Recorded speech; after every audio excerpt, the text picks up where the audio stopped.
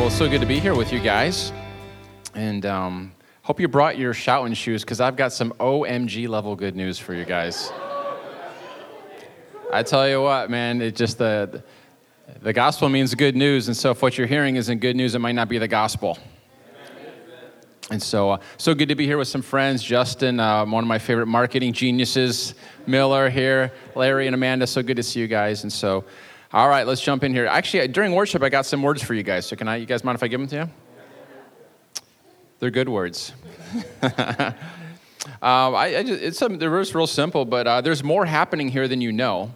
And what's happening here is God's growing big people. And you can use a hammer and a chisel. Think of a hammer and a chisel. You can use people to carve out a great church, but what you guys are doing, you're flipping it, using church to carve out a great people. You guys are rising up and have regional impact, and you're going to influence nations. Entrepreneurship is going to explode. I see a lot of things happening with broken girls, just from broken backgrounds, and even girls coming out of human trafficking. I see this being a place of where they're going to get restoration and healing. I heard the Lord say this is a house of presence, and He loves that you're not afraid to take your time. Get ready for new believers, and I feel like there's going to be a real revelation and anointing to break addictions off of people in this house. So, all right, that sounds like good news. So, I don't know, about 15, 20 years ago, I was going through what I call my Pharisee gym stage. And so, I was out of seminary, and I like to debate people and was like really proud and all this. Just, I think I probably would have been diagnosed with obnoxious personality disorder, but that's not really a diagnosis, but it should have been back then anyway.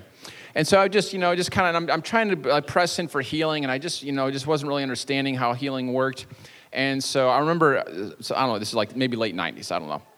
And so I had this neighbor named Kurt, and so Kurt lived next door, and so he worked for the United Way, and Kurt got this super bad ear infection, so bad he couldn't hear out of this ear. And so so this girl at work, she comes into his office, she's talking, and he can't hear because his ear's so clogged, and she's an atheist. And so Kurt's like, oh, I'm so sorry, and my ear's clogged. She says, oh, your ear's clogged. Why don't you pray to your God and have him heal you? I'm like, oh, I like this lady. And so he comes home and he's like, Jim, we're next door neighbors. He's like, Jim, this lady threw down the gauntlet at work. You're not going to believe it. He told me this story, and he's like, she said I'm supposed to get healed. He's like, I know you're pressing in for healing. I said, Kurt, hold on a second. I have not prayed enough today. I want you to notice where all the focus was going here. I have not, I need to fast, and I need to pray some more. And I said, so tomorrow let's meet in the driveway. I'll fast and pray all day, and then we will meet. If you notice where I'm putting all my confidence in my ability to do something, you can see where this is going. And so it sounds like I'm exaggerating. This is the honest to God truth of how this story went. I woke up the next morning, forgot about Kurt, and ate breakfast. No, it gets worse. I had 2 lunch appointments that day. No lie. I ate lunch at both appointments. On the second appointment, I not only ate lunch, but I ate dessert. So I've had 3 meals in about 6-7 hours, And so I go home, and as I'm pulling in the driveway, I see Kurt's beaming face. And I prayed this prayer, oh, no. My shoulders were slumped, my head was hung, and I walked towards Kurt, and I'm trying to think of how can I get out of this with some dignity. And I said, Kurt, I have not prayed enough. I didn't fast today. I ate like a pig. And I said, that's okay, let's just pray. And so praying nothing happens. And now it's kind of getting dinner time. It's time for a 4th meal. I'm getting hungry again. So I'm like, how can I get out? So I'm going to give him some stupid thing. God is sovereign, which He is. God is sovereign, but it doesn't mean that everything happens according to His will. He's not willing that any should perish, but some are still perishing, right? And so He sovereignly chose to give us authority over every sickness, every disease. But anyway, so at this time I didn't know that. So I'm going to give him, God is sovereign, His ways are higher. Who can know His ways? And as I'm trying to get out of this prayer, out of this situation, I feel like the Lord says, am I going to heal Kurt because you're good or because I'm good? And the only way I can describe it is like somebody flicked me in the nose. It was like, whoa. And it was like the fog lifted. And I said, Kurt, let's pray one more time. And so we prayed, and his ear popped, and all the infection ran out physically, right on his ear. And so I kind of began this journey of, Lord, like, I understand, like, it's not supposed to be all about me, but I've been making it all about me. And so the biblical word for this is righteousness. And so I'm not here to totally talk about healing, but I imagine some people are going to get healed today. That's what happens when you talk about Jesus sometimes. And so Get your eyes on him, all the good stuff happens. So God will not withhold healing from you because you're bad. He will not heal you because you're good. He'll heal you because of what Jesus did on the cross. You can insert whatever blessing Jesus paid for in there. God will not prosper you because you're good. He will not withhold prosperity because you're bad. He's going to prosper because of what Jesus did. Now, I'm not saying there's not some things we need to do to partner with that in faith. You know, sometimes it's giving. Sometimes it's being a good steward of what we have. Sometimes it's, God said he blessed the work of your hand, not your butt on the couch. Okay, so don't hear what I'm not saying on some of this stuff. But let me read you Romans chapter 5, verse 17. This is powerful. Because of one man's trespass, death reigned through that one man. So he's talking about Adam. Adam sinned, one man sinned, and everybody took the consequence of it. There you go. Get this? How much more will those who receive the abundance of grace and the free gift of righteousness reign in life through this one man, Jesus Christ? The word reign in this passage is the word used the way that a king would reign over Rome, to reign over a region. The idea is he's got resources and authority over every situation. Let me read you Romans 5, 18 and 19. Yes, Adam's one sin brings condemnation for everyone. Everybody say boo, boo. I'm so glad it was Adam because I probably would have been me if I was in like 6,000 years of the human race, and then Jim blows it. So I'm glad Adam just got it out of the way here. But Christ's one act of righteousness brings a right relationship with God and a new life for everyone. Verse 19, because one person disobeyed God, many became sinners. But because one other person obeyed God, many will be made righteous. I'm going to ask you a question. Do not answer the question, okay? Because people always get it wrong, and I don't want you to be embarrassed, okay? But every time I do this, people still say it anyway. So, are you a sinner because you sin, or are you a sinner because you were born a sinner? You're like, Jim, this is theological hair splitting. It's actually not. Here's what it says. It says you are a sinner because you were born with a sin nature, and you acted out of that. Here's why that's important. A sinful act does not make you a sinner. Neither does a righteous act make you righteous. You are righteous because you have a new nature. God is not dealing with you based on your behavior. He's dealing with you based on whether you are in Adam or in Christ. You guys have to get this. It's the only two options for the human race. And so even if you're in Christ, what some people do is they try to get God to bless them, to pry open his hands, to answer because of their righteous deeds. You're going back under the old covenant. God is not, if you're born again, God is not dealing with you based on your behavior. He's dealing with you based on Jesus' behavior. It's about to get good. How does Siri come up here? What happened here? Okay. All right. The best illustration of righteousness, and I know, is from David and Goliath in the Old Testament. This is just awesome. So they had an ancient warring technique that they had back then where one person could stand for all. You remember it? And so David, Saul and his army, they're out there, and Goliath, he's 9 feet tall. He's got weapons in proportion to it, and they had this highly polished bronze armor, and they had like these headdresses on like the Vikings. I'm saying they just look larger than life. And at sun up and sundown, he would go to the top of this thing, and there was a valley in between. And right when the sun would probably just be beaming on this, and he would go and he would challenge them. And here's what he would say. Goliath stood and shouted to the ranks of Israel, "Why don't you come up and line up for battle? Am I not a Philistine, and are you not the servants of Saul? Choose a man and have him come down to me. If he's able to fight and kill me, we will become your subjects." I want you to see what's happening here. One person, it can stand for all. But if I overcome him and kill him, we will become your servants and serve us. Then the Philistine said, "This day I defy the armies of Israel." Oh, no, you didn't. "Give me a man and let us fight each other." And so you can see what he's saying. He's saying, hey, why have this widespread massacre? You take a champion, I'll take a champion. Whoever champions win, the other people will become the servants of those people.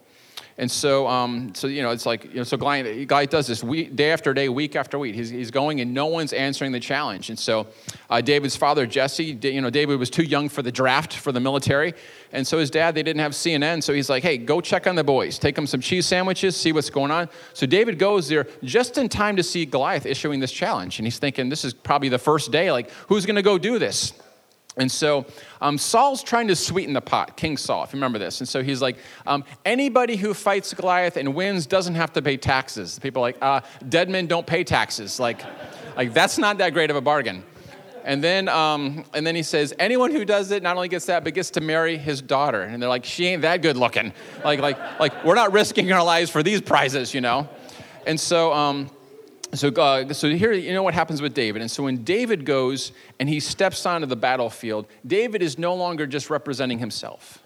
He is now representing all of Israel. Because whatever happens to David happens to all of Israel, even though they're not going to lift a finger. And so as he picks up those 5 smooth stones, all of Israel figuratively could feel the weight of those 5 smooth stones, because David was not just acting for them, he was acting as them. And whatever happened to David happened to all of Israel. And so as he goes against the giant, I love this. He runs and scoops him, and he's dancing around Goliath, and Goliath begins mocking him. He says, you come against me with sword and spear and javelin. Oh, no, I'm sorry. Goliath's mocking him, saying, what are you, am I a dog that you're coming at me with sticks? Here's David's response. This is so good. He says, you come at me with sword and spear and javelin, but I have come against you in the name of the Lord Almighty, the God of the armies of Israel, whom you have defied. This day the Lord will deliver you into my hands, and I'll strike you down and cut off your head. He doesn't even have a sword. I love this confidence. He's got a slingshot. I'm going to cut off your head. This very day I will give the carcasses of the Philistine to the birds and the wild animals, and the whole world will know that there's a God in Israel. How you like me now? Okay, he didn't say that last part, but I think he was thinking it. So you know the story, and so there's, this Philistine, he's covered in armor, and there's only one little weakness in the whole thing. Right when where the visor meets, there was a little spot right there. It's kind of like that small weakness in the Death Star. Remember that? Where there was like that, Luke, if he could fire his laser cannon into that 2-meter thermal exhaust port, it would cause a chain reaction and blow up the whole Death Star. Of course, Luke had been training. He used to bullseye womp rats in his T-16 back in his home planet of Tatooine. It's just like that. Do we have any Star Wars fans? Is this making sense to anybody? Okay, thank goodness. So as David's dancing around, all of Israel could feel the soil underneath their feet. And as he swings the sling around, they could hear the swooshing by their ear, because he was not just doing it for them, he was doing it as them.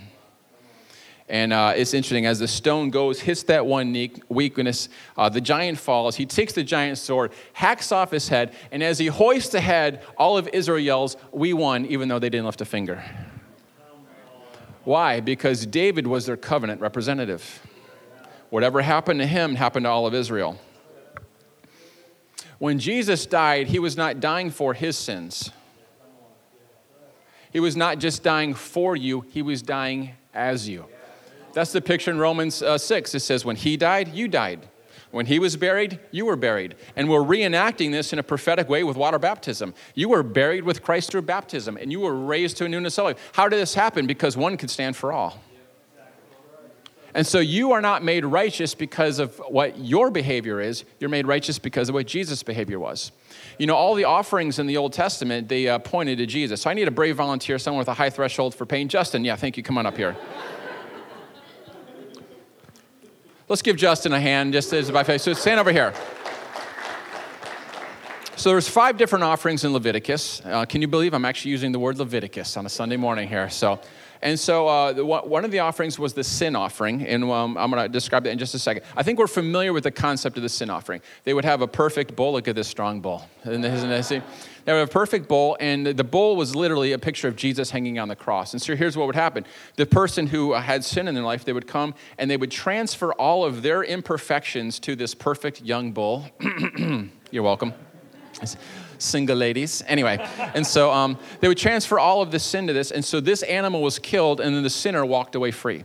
That's one picture of the cross, but I want you to get the burnt offering. It's actually reversed. So again, we have a perfect animal here, okay? And so the person who was sinful would lay their hands on him, but here's the picture. All of the perfections and delight and favor that the Father had for Jesus would come upon the sinner. And it said it would go up in the smoke and provide an atonement, a covering. So literally, all the perfections of Jesus come upon us, and we are now covered in it. And the Father delights in you as if you were Jesus himself. Let's give our young bull a hand here. Thank you, Justin. All the delight, how much delight does the Father have in Jesus? Okay. That has now come upon you because you've been made one with Christ. Well, hold on, Jim. What if I blow it? What if I blow it? A sinful act does not make you a sinner. It just means you have forgotten your identity. You forgot who you were. You died to sin. That's why he says, consider yourself dead to sin. You need to recognize, you need to see yourself from this new position. How much favor does he have in Jesus? How much love does he have for Jesus? That has, in the burnt offering, it went up as smoke and it came and it covered you. All the delight that the Father has for Jesus is now upon you. That's what it means to be in Christ. There's a mystical reality somehow when you saw the cross and you said, yes, Jesus, I'll take that. All of that instantaneously came available to you, and now we grow in our understanding of it and begin to live out of it. Righteousness is this biblical term. It refers to your relationship with the Father. It's the total condition of being right with God in every single way. Every single way. You are delighted in by God. And when you understand it, what did the Bible say? It will cause you to reign in life. And you'll receive an abundance of grace. Let me read you a couple of highlights from Romans 5 in the Passion Translation. God now declares us flawless in his eyes. That's verse 1. I think some of you need to meditate on that one. You're like, but Jim, my behavior is not flawless. Well, luckily, God's not dealing with you based on your behavior. He's dealing with you whether you're in one of two men who are covenant representatives in all of history. You're either in Adam, well, yeah, he'll deal with you based on your behavior. Or you're in Christ, he'll deal with you based on Jesus' behavior. Now you understand why we can boldly come to the throne of works? No. The throne of grace. What's grace means? I mean, Jesus paid for it before I was ever born. It was God's idea. You are guaranteed permanent access into this marvelous kindness. How long does that access last? Does it have an expiration date? Act now, or it's permanent access. Well, hold on, Jim. What if I have a bad thought? What if I only tithe 9%? What if I only...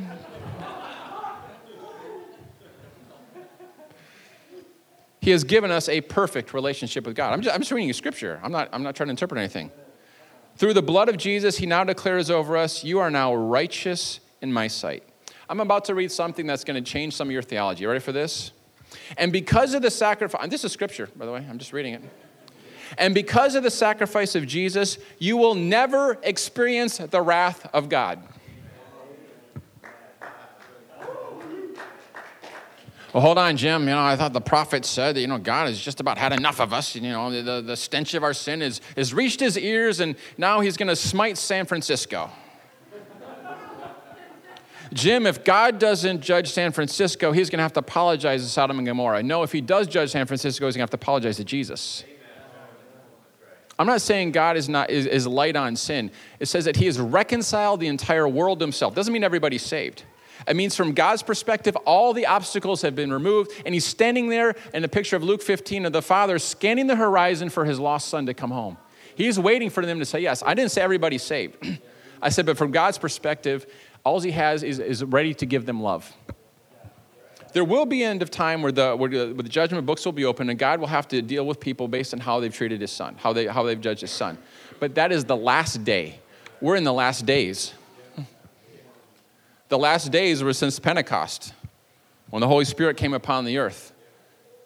It's interesting, Jesus, he starts off his ministry with Luke 4. The Spirit of the Lord has anointed me, is upon me. He's anointed me to preach good news to the poor. What's good news to the poor? You don't have to be poor anymore. Blind eyes open, captives set free. And he says, and to preach the year of the acceptable year of the Lord. It's a picture of Jubilee. He's quoting Isaiah 61. The very next verse says, and the day of the vengeance of our God. He cuts the passage off. Why? Because it's not the day of the vengeance of our God. It's the year of the favor of our Lord. It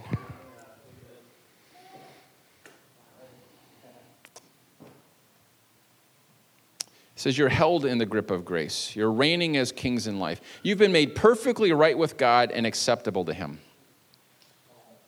How perfectly right with God is Jesus? That's how perfectly perfect you are. And the enemy is going to try to do everything to convince you otherwise.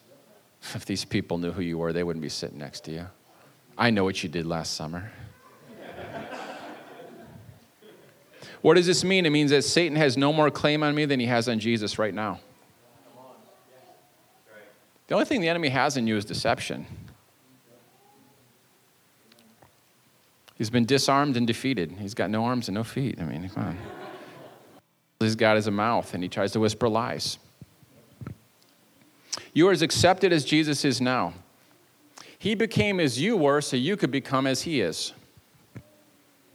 He who knew no sin became sin so that you could become the righteousness of God. It didn't just say you'd have the righteousness of God. You became the righteousness of God. I was going to keep going here. This is just, this is good news. It means you can stand before the whole host of devils and darkness, and you can say, because of the blood that Jesus shed for me, the prince of the world comes and he has nothing in me. I remember Jesus quoted that. The prince of the world comes. He's got no hooks in me. It means that God will heal you every time you It means God will hear you every time you pray. It means your prayers are as powerful as Jesus' prayers. You're like, Jim, I don't believe that. That's why it's not working. I'm trying to get you to understand your righteousness. Jesus did not do the things he did as God showing off. He never stopped being God, but it said he set aside his divinity. He laid aside those divine prerogatives in Philippians 2. It said he did not consider equality with God as something to be grasped, but he humbled himself and made himself a servant, made himself a man. I want you guys to get this. Jesus operated as a man in right relationship with God, completely dependent upon the Holy Spirit. So here's the thing. We have that same relationship with God now. So how dependent on the Holy Spirit are you willing to be? What's the difference between Jesus' life and my life? Me recognizing my righteousness and me just simply depending on him. See, in the earth system, here's what happens is we do a job, we perform well, and then we get rewarded with a paycheck or a raise or right? We perform well and we get rewarded. What happens is we take this into the kingdom realm. And so, here's the thing. In the kingdom realm, Jesus performed well, and we get rewarded based on that when we believe it.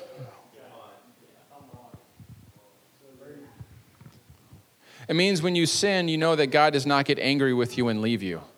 Take not your Holy Spirit from me. Quit singing that old covenant junk.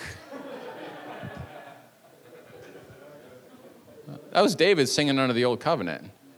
What did Jesus take on the cross? My God, why have you forsaken me? He was forsaken so you would never have to feel it. When I fall flat on my face, there's one thing I know. I'm still accepted by God and he loves me. That's the whole basis why I can come to him. Repentance is not you groveling, I'm such a horrible worm. Repentance is you coming to God and saying, God, I blow it, but I thank you that your blood covers me. I thank you that absolutely nothing has changed. God, his fierce wrath does not heat up against you when you're bad, and his fierce love warm up to you when you're good. He is love. It's always on full blast. I'm not saying you don't deal with your failure. I'm not downplaying that. I confess my sins. Yep, but what's the platform? Because he's faithful and just to forgive me my sins and cleanse me from all unrighteousness. I can come to him because nothing's changed. So, Jim, are you just saying go off and sin and do whatever you want? No, that's stupid. Sin does not change the way God feels about you, but it will change the way you feel about God. It deceives you, and you're going to get out your fig leaves and want to hide in shame. And as soon as Adam and Eve sinned, did God say, where's those stupid people? Do you know you just brought sin into the whole planet? All creation's groaning now? No. It's interesting. The first words of God after Adam and Eve sinned, he says, where are you? Where's my friends? We've been walking together in the cool of the day. He says, let's get a covering for you. Let's get these animals, make some animal skin so they could be covered by the blood so they could be in a relationship with again. See, every other religion, all their sacrifices were to appease an angry God. But God's the one who brought them sacrifices. He says, listen, I'm holy. I can't just wink at sin and act like nothing's wrong. But he says, I love you so much, I'll provide the sacrifice. It's like, God's the one who brought them the sacrifices so they could still have relationship. This is why idolatry in the Old Testament was such a big deal, because they stopped. See, the sacrifices, God's like, I'm not after blood of bulls and goats. He's like, that's not what I'm after. But the blood reminded him that one day his son would come. So God, he demanded the sacrifice out of his holiness, but he provided the sacrifice of his son out of his love. It's amazing. Sin does not change your relationship with God. It changes your relationship with the devil. Romans 6:16 says you become a slave to whomever you obey. God will still love you even in your bondage. He paid for you to get out of the bondage, but I want you to see nothing has changed between you and God. You know what unconditional love means? He loves you regardless of your condition. On your best day, on your worst day, it's still on full blast.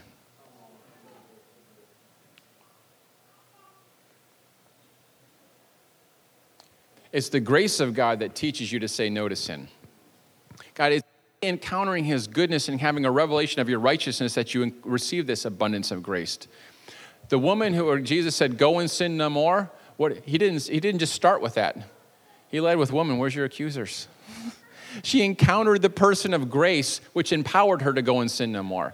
Now listen to this lady. She had a messed up life, but I'm sure after she encountered grace, she wasn't like, oh, sweet, I can go hop in bed with 3 more guys. No one after taking a shower is tempted to slip back into a poopy diaper. Anyone who's encountering the goodness of God, they're not going to want to sin anymore. Anyone who's saying, oh, I'm under grace and so I can sin, that's not grace, that's grease, it's dirty and it'll leave a stain. It's a counterfeit.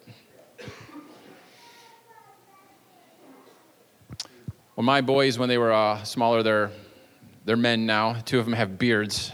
I can't even grow a beard. I'm like, how did you guys get these beards? I'm not going to say it's from their mother. That's definitely not true. So, definitely not true. Remember when they were smaller? They would blow it, and they would feel shame. And they would put on their fig leaves, and they would begin to hide. And we did this thing we would call hug it out.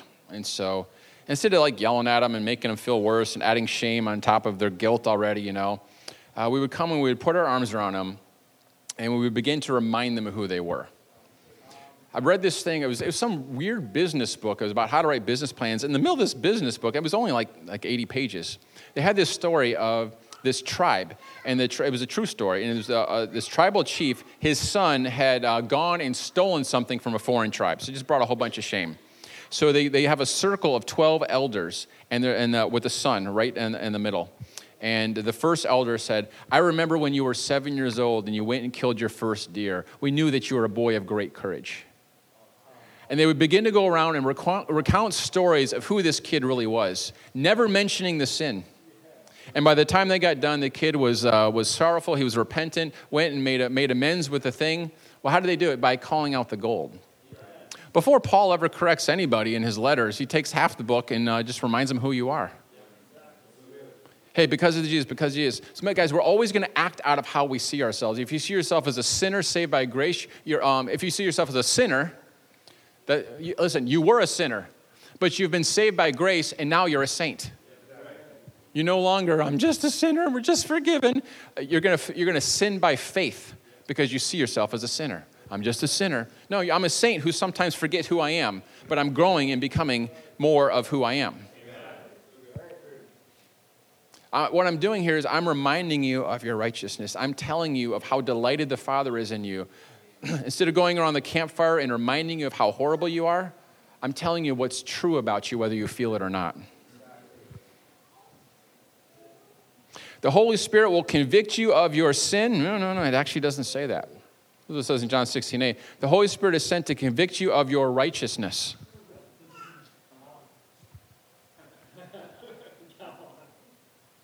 You believe you're righteous, your behavior will take care of itself. You will never be in better standing with God, even 1,000 years from now, burning in his glory for all of eternity. You're not going to be any more right with him than you are right now. Might have a different body, but I'm looking forward to that. You will never be more highly favored than you are right now. You will never be more worthy to receive the blessings of God than you are right now. You will not be more righteous in the eyes of God than the moment you were born again and he declared you righteous. But for that to show up, it's got to show up in my thoughts, and then my actions will take care of themselves.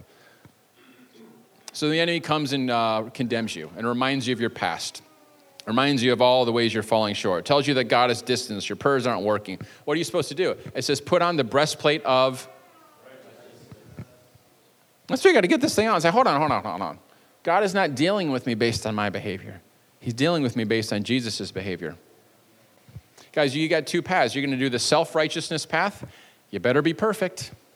Or you can say, I am pushing all my chips to the center of the table and betting it all on God. Son righteousness. And the enemy's going to come and say, oh, you only prayed 10 minutes today. You should have prayed an hour. Oh, you only prayed an hour. You should have prayed 2 hours. Self-righteousness, not playing that game. I'm not putting my emphasis in the fact that, Kurt, I need to pray today. I need to fast. I. Faith looks at Jesus. Faith doesn't look at your own performance. What's the biblical definition of faith? Fixing your eyes on Jesus. Stay fascinated with Jesus. That's where all the good stuff is going to happen.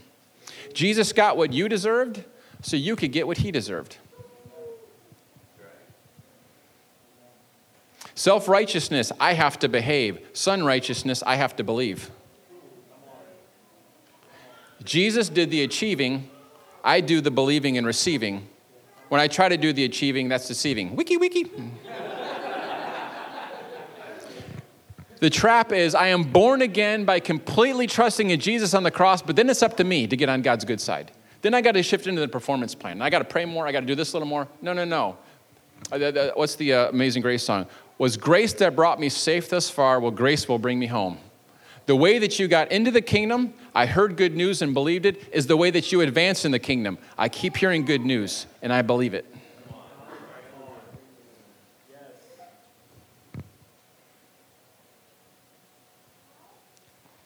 My wife and I, when the kids were smaller, we used to give them money based on their report cards. And so they'd get all A's, they'd get a certain amount of money. And so a lot of Christians, we think that God is doing that. We're bringing him our report card so that he can reward us. Old covenant. And the new covenant, we're bringing him Jesus' report card, and we're being rewarded.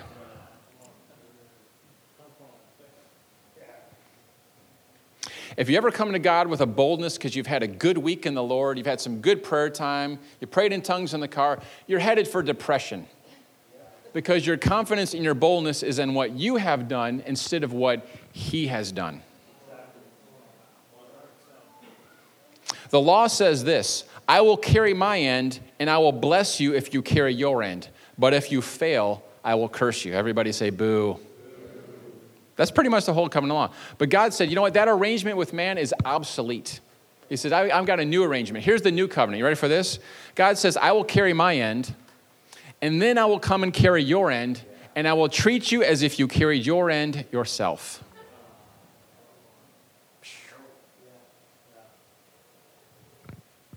Jim, can you say that one again? I will, just because you asked so nicely. The law says, I will carry my end, and I will bless you if you carry your end. But if you fail, I will curse you. Boo. The new covenant says this, God says, I will carry my end, and then I will come and carry your end, and I will treat you as if you carried your end yourself. What's God saying? I'm not going to bless you on the basis of your performance. I'm going to bless you on the basis of Jesus' performance. That's the grace, that's the gospel, that's the new covenant. In the Old Testament, when somebody sinned, they brought a lamb to the priest. The priest inspected the lamb to make sure it was absolutely perfect. He never inspected the person. I want you guys to get this. When you're coming to God, he's not inspecting you to see if you are worthy to receive the blessing. He's inspecting the lamb. I will.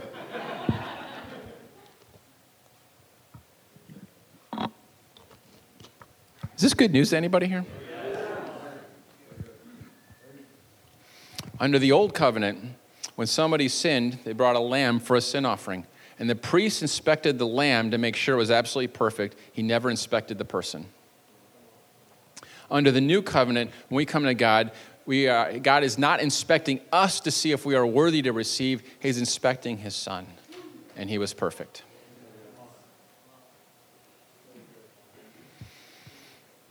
One of my favorite passages is Psalm 23 in the Passion Translation.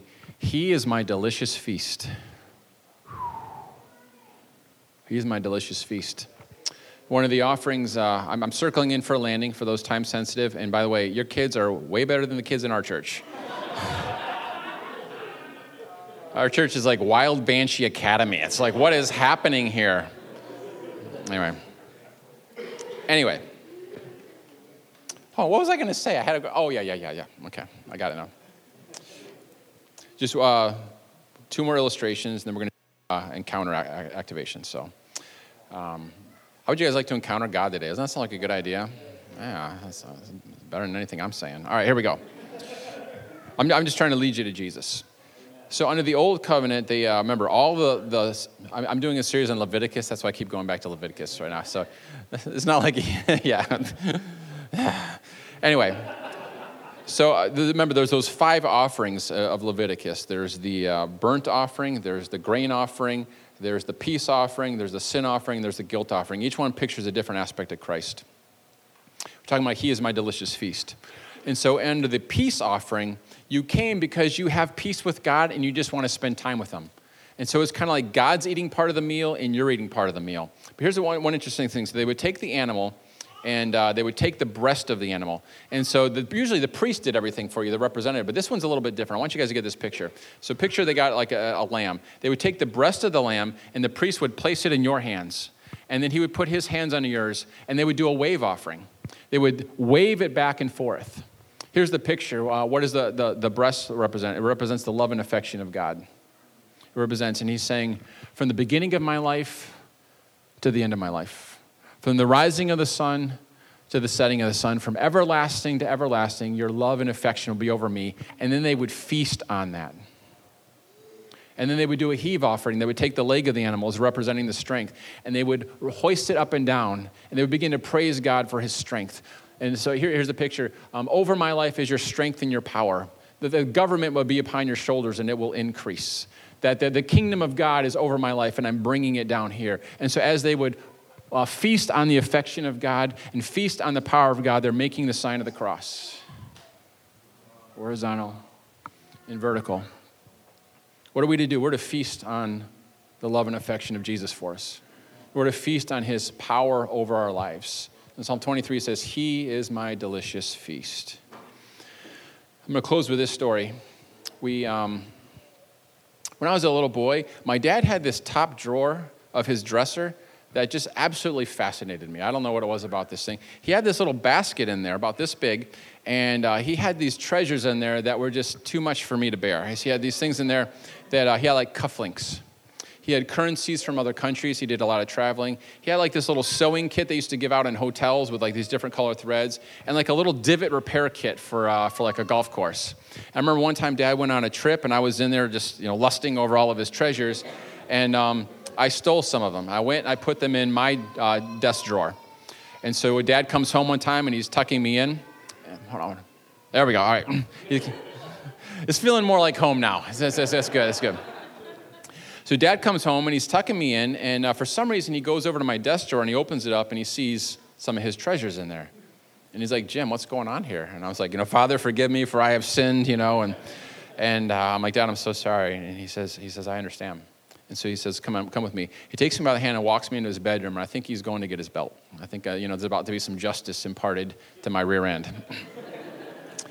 Dad did something that absolutely changed my life and changed the way I view the Father. He opens up his top drawer, and he said, son, everything that I have belongs to you. What else do you want?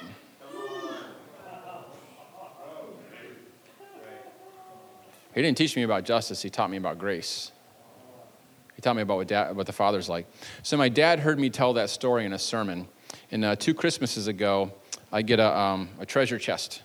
I open it up. It's got some cufflinks in it. It's got some currency from other countries. I forgot, a tie clip was one of the things he got. There was a tie clip in there. There's some sewing kits, a little divot repair kit. And so I got a shelf in my closet where I get ready every morning, and it sits right about eye height. I got this treasure. And every single morning I get to feast on the love that the Father has for me. That even though I deserved a spanking, he gave me the desires of my hearts instead. That's grace. That's our Jesus. And that's your inheritance the moment you said, thank you, Jesus. Faith looks all like this. Thank you, Jesus. I'll take that for me. Faith isn't trying to believe and work it up. Faith is our reflexive response when we see Jesus and we say, oh, that's amazing. Isn't it interesting? Remember the prodigal son? You know, he didn't go and kick him in the butt and you filthy mess. You smell like a pig. Pigs are unclean. You're unclean. No. It says he embraced him in all his filth. And it says I love the King James. It says he fell on his neck. It's a picture of a bear hug. And if you look in the margin of your Bible, it says he smothered him with kisses. And he takes him in. And it's interesting. He's told the servant, go bring me the robe. Isn't it interesting? Why didn't he just walk in and put on the robe? You ever thought about that? Why did he bring the robe? Because the dad didn't want all the servants to see his son in that emaciated condition. When he walked in the house, he wanted him to look like his father.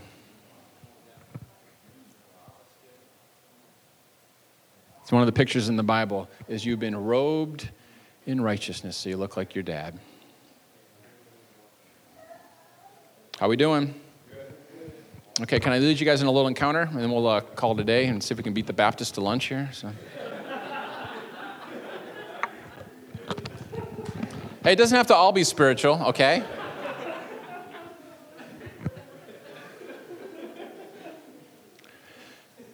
Let me just give you a little backstory on this one. So we did this, I don't know how long I want to tell this. We did this cancer-free Sunday one time at church. And so, I preached this bold message, Jesus is amazing and all this stuff. And then I stepped down and we got a line of people with cancer and I started getting performance anxiety. I'm like, oh no. Like, what if nothing happens? I just made all these bold, what am I doing? I'm putting my eyes on myself. Faith doesn't do that. So this first guy's got 5 large tumors coming off of his chest. Praying nothing happened. I touched that tumor, my faith ran out the door. It's like, oh God, it's a tumor.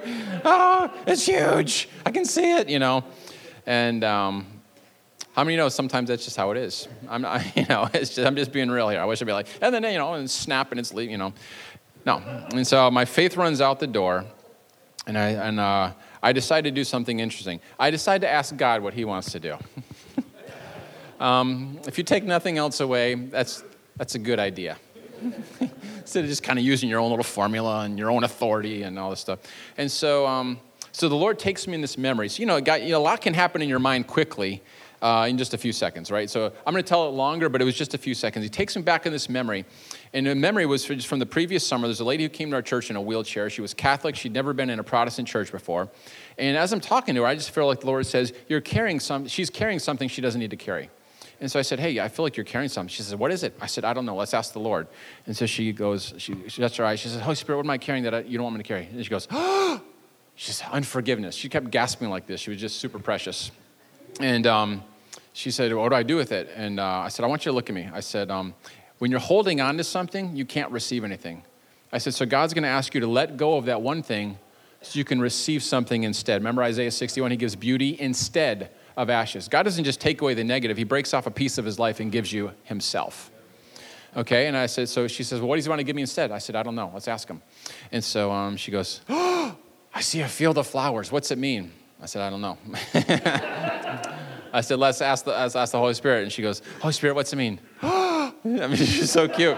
And she says, I see the Father taking me by the hand and he's walking me back into innocence. I said, okay. I said, remember, I said, let go of that one thing to take hold of the other one. And so she closes her eyes, and so she, the Lord did this exchange. I didn't see anything physically, but in my mind's eye, I could just see just this beautiful exchange. She wheels up to our ministry teams, and 3 minutes later, she was out of the wheelchair. And the doctors, I don't want to exaggerate this, but I believe she hadn't walked in 3 years, and they said she'd never walk again. And so I had my back. I didn't even know what was going on. But then I heard screaming, and I was like, what's going on? And she walks by me, and she says, my husband's never going to believe this. Just walks her wheelchair out, packs it up herself. I'm like, what is happening here? Okay, so cancer-free Sunday. Boom, that all goes through my mind. Praying nothing happens, praying nothing happens. I said, I had a Phineas and Ferb moment. I know what I'm going to do today. It's a cartoon. And so You can see how I spend my life, all right? So between that and Dragon Ball Z, it's amazing I get anything done. Come on. About to go Super Saiyan. All right, we got some nerds here I can see. And I is one of them, all right. So praying nothing happens, and the Lord reminds me of that. And so I said, I know what to do. I said, so I took everyone through this exchange that I'm about to take you through, and after I did that, boom, the tumor right under my hand. And we had our ministry team. I believe, just Ananias and Sapphira exaggerated, and it didn't work out so well for them. So I'm always careful in telling these things, okay? A true testimony doesn't need embellishment. But I want to say that there was 12 people there, and 9 of them had visible tumors, and all of them left. The other 3 people, they didn't have them on, that were visible, but in this exchange. And so we're about to do this. And so here's what it looks like. So you kind of heard a lot of it there. And so how it came to me was in real life, my sister passed away in May 2009. She died of breast cancer. We did everything we could. There's no shame in giving it your best shot and falling short. The shame is when you begin to point and say, God, you took my sister. Steal, kill, and destroy is someone else's job description. Don't ever confuse it. Just because people experience God in the midst of a tragedy doesn't mean he's the author of the tragedy. He's just that good. Okay? And so in real life, she passed away. And in real life, my cousin passed away. And I did both funerals. And so in the dream, I'm sitting there grieving the loss of my sister. And my cousin Heather, whose sister Jane had passed away, is next to me. And we're both grieving. And I woke up, and I had this, the only way I can describe it is a demonic, toxic grief. It was just like almost suffocating, and my flesh wanted to partner with it. It would have felt good to just revel in that sorrow. I'm not sure if you've ever had a loss like that, but that's the only way I can explain it. It was like this demonic thing, and it almost felt good to just stay in that horrible spot. And I'm sitting there, I'm waking up, and this thing is on me, and I'm kind of just like, God. All I could even think was just like, God. And he reminded me of Isaiah 61, and it says, he will give them a beautiful headdress instead of ashes, the oil of gladness instead of mourning, the garment of praise instead of a spirit of heaviness, that they may be called oaks of righteousness, the planting of the Lord, that he may be glorified. And that word instead stuck out to me. And so I think I've already given you the picture here, but it's like I released that grief to him, and he gave me a joy that I've never had to question anything like that again. So here's what I want to do is I want to just take you through that exercise. I'm going to have you shut your eyes and take out your wallets. I'm kidding about that. It's just terrible. It's a terrible joke. It's very immature, but I'm still in process, okay? Here's what I want you to do. We're going to close your eyes and just you're going to ask the Holy Spirit this. Holy Spirit, what am I carrying that you don't want me to carry? And just so you know, we've had people who were been sexually abused get set free in seconds instead of years. On this, okay? So just whatever it is, but whatever the God highlights. So just take a moment. Holy Spirit, what am I carrying that you don't want me to carry? And see what he brings to mind.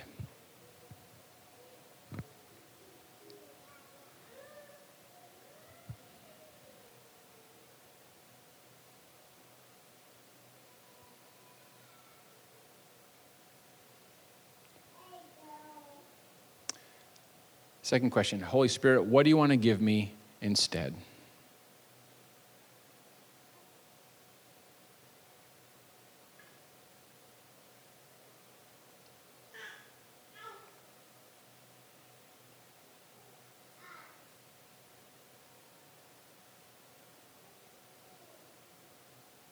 Okay, look at me for 1 second. Remember, you're going to have to let go of that one thing in order to receive the thing he wants to give you instead. So just between you and the Lord, just let him do that exchange. Take it by faith. Whatever he's offering you, God, I'm letting go of this thing, and I'm receiving this by faith. Just let him do that.